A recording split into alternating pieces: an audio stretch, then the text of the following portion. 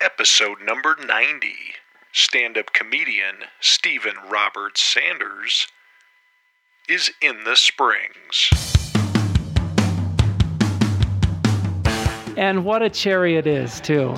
It's like, what the hell am I doing? Oh, it's a high. This has been just like boom, boom, boom. I just want everybody to like me. What career?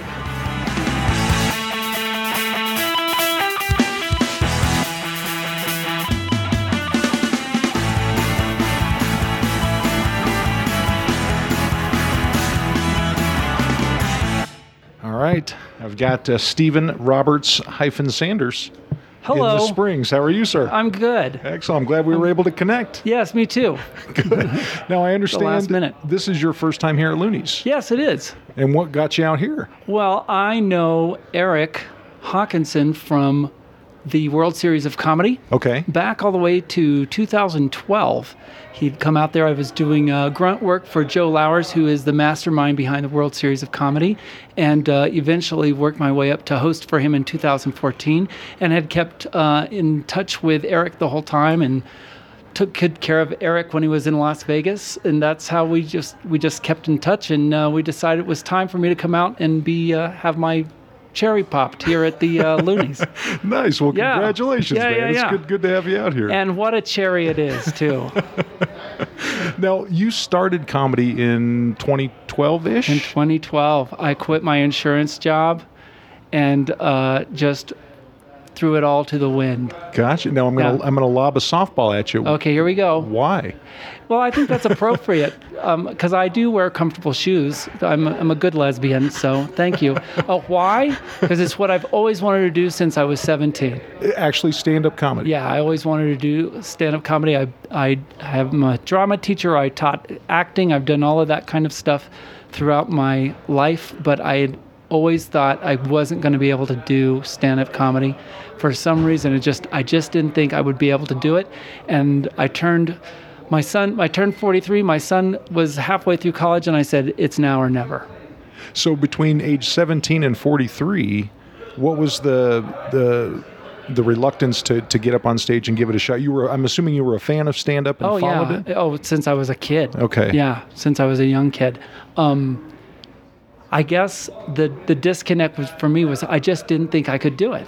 I can't explain it. I cannot explain it. I didn't think that I had it in me. And you know what? The truth is, if you don't think you can, you can't. And so I wasn't ready. Gotcha. So I just look at it. Everything happened exactly the way it was supposed to. I was supposed to start stand-up now. Now, was there any moment in your life that caused that 2012 to start? Was there some sort of epiphany that you had where it's like, screw it, I'm going to throw caution to the wind? And Yeah, turning 43. I think that was the milestone. So I was living in a small town in New Mexico called Portales, New Mexico. I was a property adjuster for an insurance company for many, many years, putting bread on the table to make sure that my son had a good life. And when he hit college, I said, it's my turn. That's pretty much what it is. Yeah. And so basically, your basic midlife crisis. It's like, what the hell am I doing? So what was that first experience on stage like for you? Do you remember that? Oh, yeah, absolutely. The real one, I took a class. I took Jerry Corley's comedy writing class just to start. It was a weekend class, and I took that, and that was fun, and that was safe, and that was fine. But for the first time I ever actually went on stage at an open mic, I gave myself the permission to leave at any time, and that went on Just for drop the mic and yeah, and that went on for a year and a half. I'd be behind the curtain, it'd be my turn up, and I would say, I gotta leave. I gotta get out of here. Right? Oh, I gotta get out of here. I gotta get out. It took a very long time before I was not having the thoughts of just, listen, I can turn around now, go to the parking lot, leave. They'll hate me, but they'll never see me again because I'll never come back here. Now, was that down in New Mexico or was that in Vegas? That was in Vegas. That was in Vegas. Yeah, I got okay. my start in Vegas. I got eyes on me in Vegas, and people said, no, you have something. But I was always petrified. Yeah. Petrified, yeah. Well, that's interesting because you've got theater background, both acting and directing, and yet dealing with, I guess for lack of a better term, stage fright. Did that surprise you how that affected you? Well, yes and no. I'd have stage fright before, but in retrospect, I can say that my stage fright always came from not feeling rehearsed. And whenever you have 4 to 6 weeks of rehearsal there and a cast with you, Right. there is always a safety net. When I'm doing stand-up, there is not a traditional rehearsal. There's not a script except for what I write. Right. And there's no safety net of a director or other objective eyes. So going up and doing stand-up is a whole different ball of wax when it comes to free falling. Yeah. You don't free fall in the theater. Everything's planned.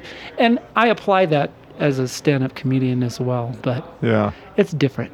Well, that's come up a couple of times on the podcast where stand-up is a unique art form in the sense, kind of to your point, you can't really rehearse it until you're on stage in front of strangers. Right. You can definitely rehearse it, but it's never the same. Right. If you can talk in front of the mirror all you want to, those jokes will change. Right.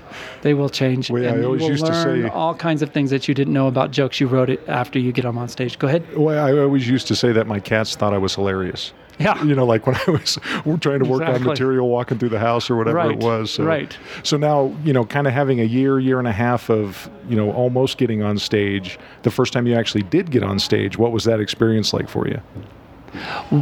It was, wow. It was just as frightening. Yeah. It was just as frightening. Oh yeah, I'm just petrified. Absolutely. But that goes away in steps. Nothing in comedy happens overnight for me, at least. Stand-up comedy is a very long series of baby steps. And I think my biggest, if you want to say marker, is how much more conscious I am every time I get on stage. There's a thing about being conscious, whereas do I notice the music when I get on stage? Am I so tunnel vision about what I'm doing? Do I notice the people? What are they wearing? And the more I'm on stage, the more conscious, the more alert I have become. Yeah.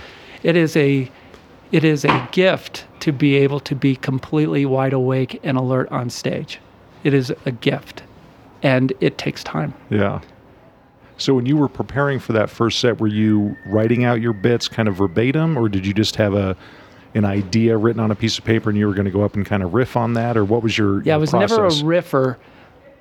I was a write the joke out type of person, but I also work in abbreviations too. Once I have it written out, then I would do it. I think that's a process too. You figure out what really works for you. Right. And I write out all my set lists every night. Yeah. And I use a computer to actually write the jokes out. Yeah. I use my phone too. Yeah. So. Well, I think what's interesting, and again, this is coming up on has come up on the podcast previously, is typically that first time on stage, kind of, again, to your point, it's sort of this blur of, my God, what have I said? Did I look at anybody? Did I stammer? Whatever. Sure. And yet there's something that gets you back up again and again and again. Can you put your finger on what that was for you personally? It's a high. Laughter is a high. It always has been, even as an actor. When I was in comedies, it's always been a high. Yeah. And also to use the audience as in a duet, as if you were singing with them. I've always had that experience as an actor. So the audience's laughter is the other part of the song. And there is a back and forth that happens. It is music, to me, is absolutely it is a conversation or a duet. So are you still active in the theater as well? No, not really. No? I've do you done miss some that here part and of there. it, or? No, not really. This is great. This is so nice not to be accountable to anybody. Theater is a collaborative art, and stand-up comedy really isn't. And I'm enjoying being my own boss and doing my own stuff, and not having to, oversee costumes and sets and all of that kind of stuff. You could, but it would be weird. Yeah, and also I've moved up so much faster than I ever have in Right. any other professional art form that I've done. This has been just like boom, boom, boom. It's been great to work my way up quickly. Yeah, well, and I certainly think relative to your peers, 2012 till now to be featuring on the road, that definitely is a fast track. This is my I'm in the first year of getting my toes wet as a feature. I'm a really great host, have been enjoying hosting, and now relationships with Eric and some other folks like Cindy Nelson at Zanies in Chicago, and Edwin San Juan and Matt and Joaquin of Las Vegas Live Comedy Club in Planet Hollywood. They've all started to push me into deeper waters. Nice. So a little bit at a time. Now, was that a conscious effort on your part as far as the progression, or is it just sort of organically when the opportunity came up, you jumped on it? It's organic, but you do the footwork. Yeah. You do the footwork, always looking towards what's next and how I can grow more, and also go naturally and don't try to force it. Gotcha. Try to be right-sized. Yeah. Well, tell me a little bit about your experience with the World Series of Comedy, what your role has been in that and continues to be. Yeah, I have. At this point, I'm not involved in the World Series of Comedy anymore. My role with the World Series ended in 2014, but my adventure with them started in 2012 in that very class that I was telling you about with Jerry Corley and Joe Lowers. At the time, his room was at the Alexis Park. He had the Joe Show and also the World Series of Comedy there. And I was taking the class at Alexis Park off the Strip in Vegas. And Joe Lowers and David Toby, comedian who you might know, walked in, and I happened to be on stage, and they, or at least Joe, was excited and said, "You should come by and watch my show and get involved." And I did that, and the next thing I know, he was asking me to be the host for his judges during the World Series main event in Vegas at the Tuscany that year. That was 2012. And so I just jumped in and kind of took over certain places like the judges who are all bookers. So Eric is a judge at World Series of Comedy on a regular basis, and I think they're having the World Series satellite contest here this year. Am I right about that? I think so. I think I am. And so people like that I got to meet throughout my tenure there, and I just decided that I was going to make sure that I just built relationships. I wasn't ready to be on anybody's stage, but I wanted to make sure I got to know everybody. Nice. So that when it was time, everybody wants to work with their friends, that they would see me as a friend and want to give me a chance and want me to be around, which is basically what's happened. So I stayed with Joe for 2012 and then continued with him for 2013 and then went on the road with him a little bit on 2013, and then 2014 he asked me to be more full-time with him and be his host, so I toured with him all that year. Nice. Yeah. And then 2014, the main event happened in Las Vegas, and we thought it would be a good time to end it there. Gotcha. So, and he's been continuing on with the World Series, and they're going strong. They've added shows like Comedy Girl Satellite, which just happened in February at the El Cortez in the Fiesta Room in Vegas. So they're doing very well. Nice. Yeah. Now, when you started doing comedy outside of the Vegas area, was there anything that surprised you in terms of the relatability of your material once you got on the road, or did you have to be conscious of where you were in your audience? How did that affect your set, I guess? I think that the hardest audiences are in Vegas because they are an amalgam of the entire American experience. They're Midwesterners, they're Southerners, they're foreigners, they're people who have never been to a comedy club ever, or some people have never ever been to a show. They are people with conservative backgrounds and liberal backgrounds, and you don't know what you're going to get. If you can play a Las Vegas audience, as they say, you can go anywhere. And I find that much more critical and much harder are the Vegas audiences than when you go out on the road. Now there's regional things where some people like my kind of humor and some don't, but that's more of a matter of taste. Yeah. But I found that people out in the world love to hear what I have to say and have a great time too. And then there are times where they don't. I think that's everybody's experience. As in life, right? Yes, as in life, exactly.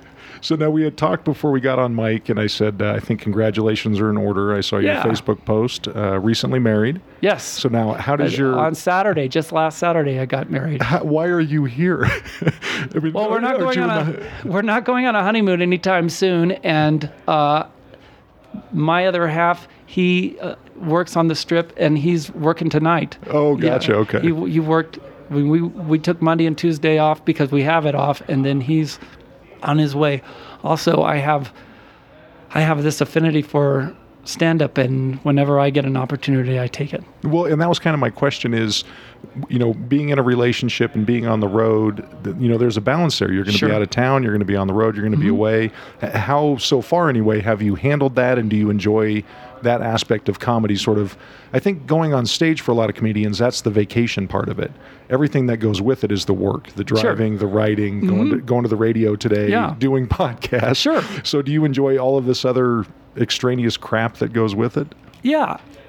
It's a privilege. It's a privilege to be asked to interview. It's a privilege. There are tons of people who would like to be in my position. Never take that for granted. Never, never, never. I don't have to be on a roof telling somebody that their roof is not covered because wind is not a covered loss or whatever it is. For insurance, I don't have to be, taking somebody's deductible out of their house payment or whatever.